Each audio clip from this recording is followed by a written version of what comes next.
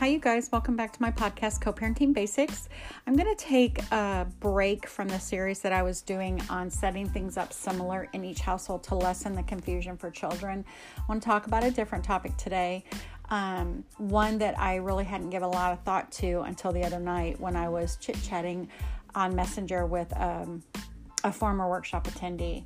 And this is something that, right now we're all in the middle of craziness in our country with the coronavirus. And I didn't even give thought to how the coronavirus and thoughts on it could even come into play with co-parenting. But oh my goodness, it certainly can.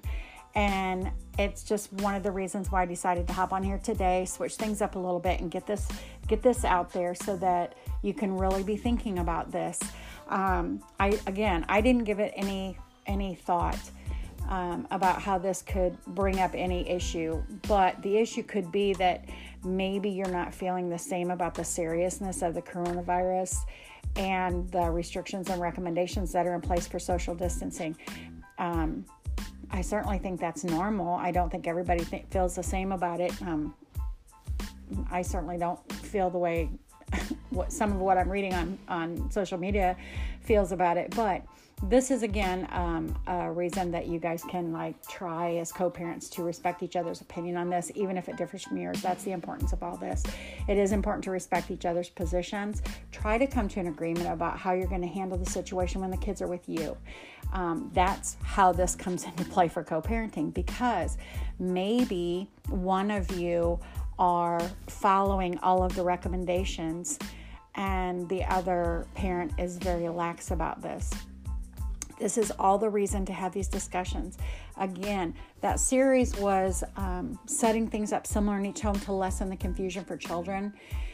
I guess this can kind of fall into the series in that I think it's going to be pretty confusing if a child is in one home where we're practicing all of these safeguard measures to flatten the curve, so to speak, which is what we've been, what the media is trying to convey to us, the importance of social distancing, the importance of hand washing and not touching our face and all those things. But then kids going into another home where the whole routine is very lax and maybe not taken as serious as the other parent. This is very confusing. So I highly recommend that if your ex brings to you a concern, not necessarily about your actions in your home and how you're combating this, but I think it's really important to have that conversation. The kids right now, think about this. They're out of school. Okay, now we're going to do back in school. Okay, now we're going to take them out of school. Now we're going to homeschool. Now we're going to shut schools down.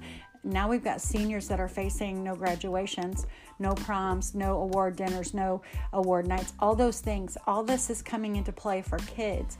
So it's really, really important to not have them confused by our own agenda with our ex. This is just one of those times, y'all, to get it figured out, have that discussion. Have the discussion about fears, expectations, where you stand with this. Respect the fear. Just respect the fear.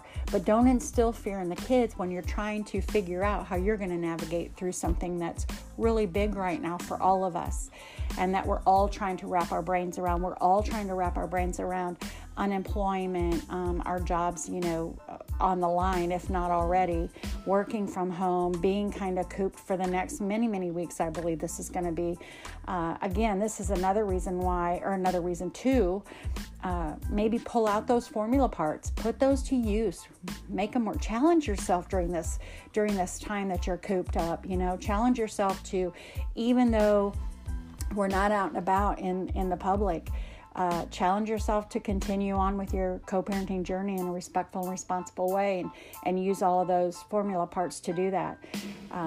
As a reminder, I haven't put out a reminder for a while, so I'm going to do that today because I think it's really, really important. The 4 formula parts to successful, respectful, and responsible co-parenting are: 1, make a choice every day to co-parent respectfully and responsibly. 2, set aside your differences to do that. 3, always do the right thing even if your ex isn't. And 4, go for the Oscar. Y'all, number 2 is really, really important during this time. Just set the differences aside. Get this figured out, not just for you and your ex, but for the kids, for your household. You may have other kids in the household. I mean, the last thing they need in the middle of this confusion that they're facing with school basically being over for the year, food, the food shortages, toilet paper shortage, everything that everybody's kind of going crazy about right now. All the more reason to get this figured out. I'm hoping that you all stay safe during this pandemic and that you do come to agreements, and the agreements that you come to are ones that you're both comfortable with. I mean, I don't even think this is a case of where right fighting can come into play. This is just about respecting somebody's position on this. That's just all this is about. Again, you don't have to like your ex to respect a position. You don't have to like your ex to be civil about their position. That's just really important during this time. I think the recommendations are in place for a reason. I think not taking them serious is irresponsible. And I think that not taking your ex's position about it serious, and even just to comfort them, is irresponsible as well. So this co-parenting thing is about getting it right by co-parenting in a responsible and respectful way. And both of those words come into play, obviously, when you're talking about the seriousness of the condition of our country right now. So I hope that you all stay safe. I hope that you all have what you need. I hope the kids are faring well through all of this. I hope that if you do have conversations with them, this is a great time to be teaching them about hand washing, about how our country, the condition of our country right now, the seriousness of this illness. According to all of the reports, all of us are going to either have someone that we know be affected by the COVID-19, or we are going to know somebody that we love is going to be affected by COVID-19 virus. So really important to try to put something in place that is not instilling fear in either one of you, but that is respectful and responsible for the kids. So I hope you all have a great day. Please stay safe, and I'll talk to you soon. This is Carrie with Co-Parenting Basics.